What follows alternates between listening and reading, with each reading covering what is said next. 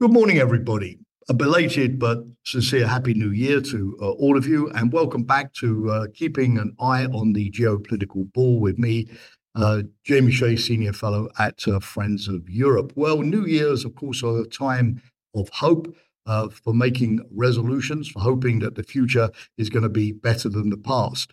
On New Year's Day, the 1st of January, 1900, the German Kaiser Wilhelm II famously proclaimed that the year would be devoted to children and rationality and the new century as well.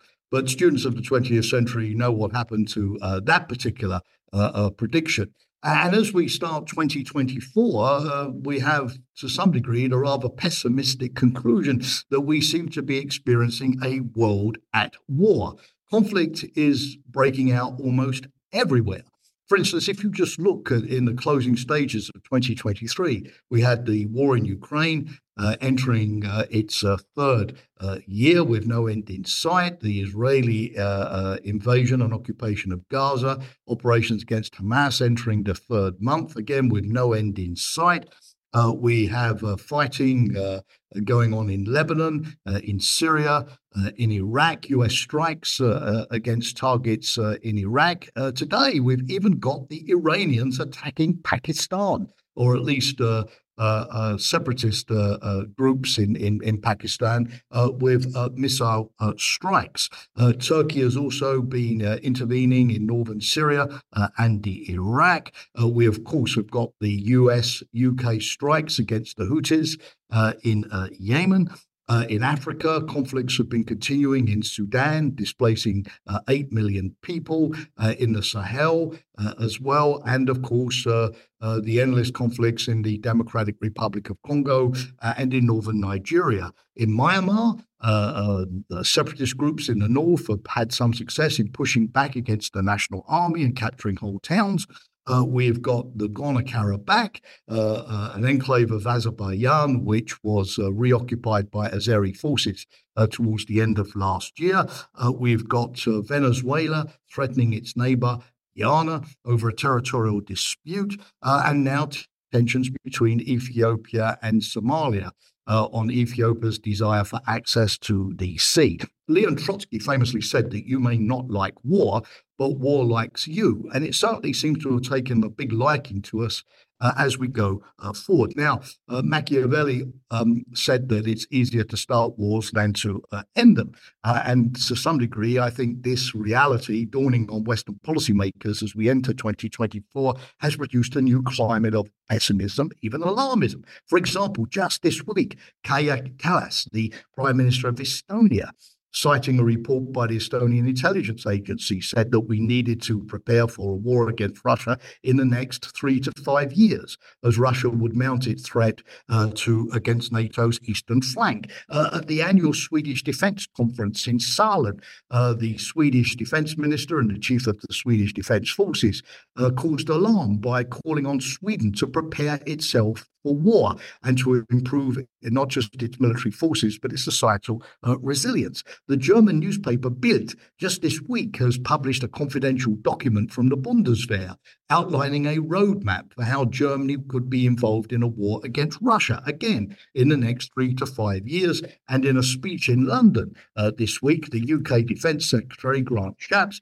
said that the UK also needed to be ready, if necessary, for conflict against Russia, China, Iran and North Korea, and called on the NATO allies to meet their commitment to spend 2% of their GDP on defense. So as they enter 2024, European diplomats need to think very clearly about what is our strategy for, number one, preventing future conflicts, number two, managing better existing conflicts, and number three, if war is something that cannot be avoided, making sure that our armed forces are modernized and ready to wage it successfully, making sure that our societies are also resilient against the impacts that conflict could have. Now, to my mind, this means at least immediately doing three things. Number one, we need a much clearer strategy going ahead vis-a-vis Ukraine, which, as I've said, is going to enter its third year of of warfare. The debate at the end of 2023 was largely about financial aid packages in the US Congress and in the EU. These are necessary, of course, to allow Ukraine to resist, and we need now much more consistent funding arrangements, multi-year for Ukraine, avoiding these recurrent crises as we move from one package to another. But it's much more important, in my view, for European diplomats to focus on military strategy in Ukraine, because if Ukraine cannot succeed in pushing the Russians back, we're unlikely to get to a peace conference or a successful peace outcome. And therefore, what these diplomats should be focusing on is how can we help Ukraine to improve its military strategy, not just to sort of launch successful individual strikes against a Russian ship in Crimea or shooting down some Russian spy planes over the Sea of Azov or blowing up some railway tunnels in Siberia. These are good for Ukrainian morale, but they are not pushing the Russians back. What are the lessons that need to be learned from the failure of Ukraine's spring offensive last year? What needs to be done to improve Ukraine's tactics, for example, attacking in certain areas, defending in others, of using better air power, electronic warfare, long-range artillery, and so on? And how can we make sure that Ukraine is really much better supplied? Because for all of the hula-ha about countries announcing the delivery of cruise missiles here or tanks there, the Kiel Institute of the World Economy in Germany has pointed out that last year, Ukraine received 90% fewer weapons than in the first year of the war in 2022. The European Commission has usefully launched an audit this week of its member states to see how much of their stocks they have actually, not promised, but actually transferred to Ukraine.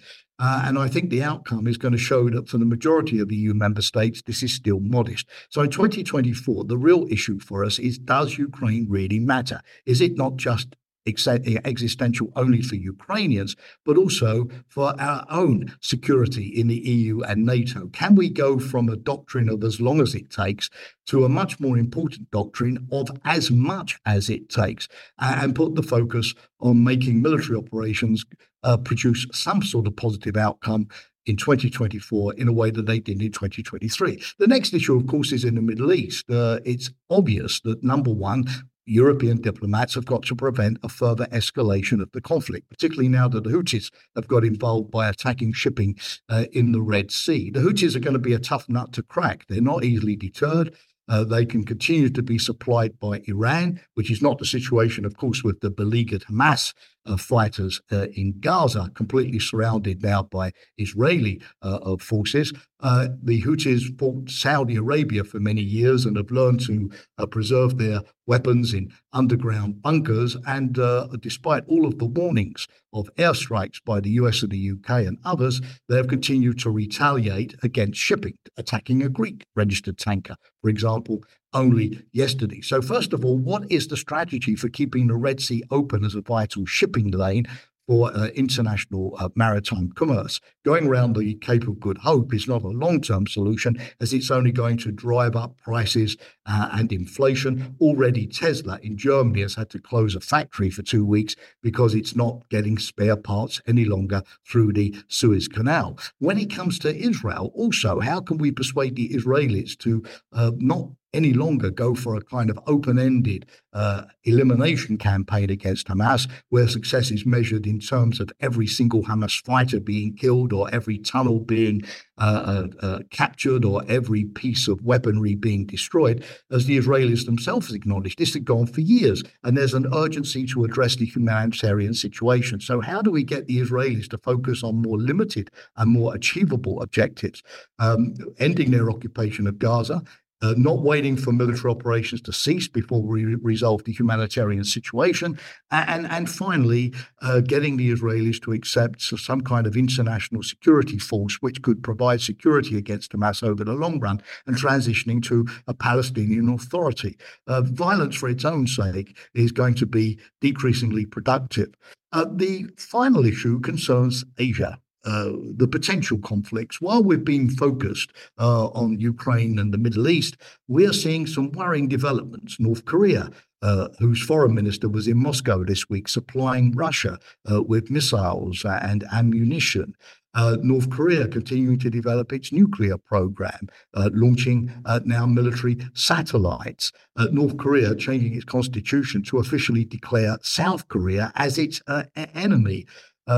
Also, of course, the Chinese bullying of Taiwan and interference in the recent elections, where the party, the Democratic Progressive Party, which is most in favor of asserting Taiwan's, if you like, sort of, if not formal independence, at least distance from China, that party, that candidate won the presidency. The United States is in a different position vis-a-vis Taiwan than Ukraine. When it comes to Ukraine, the US recognizes Ukraine as a state, but does not commit to defend it. When it comes to Taiwan, it's the opposite. It doesn't recognize Taiwan as an independent state, but there is a commitment to defend it. So how can diplomats manage to avoid while we have Ukraine and the Middle East, getting involved in a conflict in Asia? What's to be done? Well, clearly not to recognize North Korea as a nuclear state, step up sanctions, continue the US military dialogue with China, which thankfully was reestablished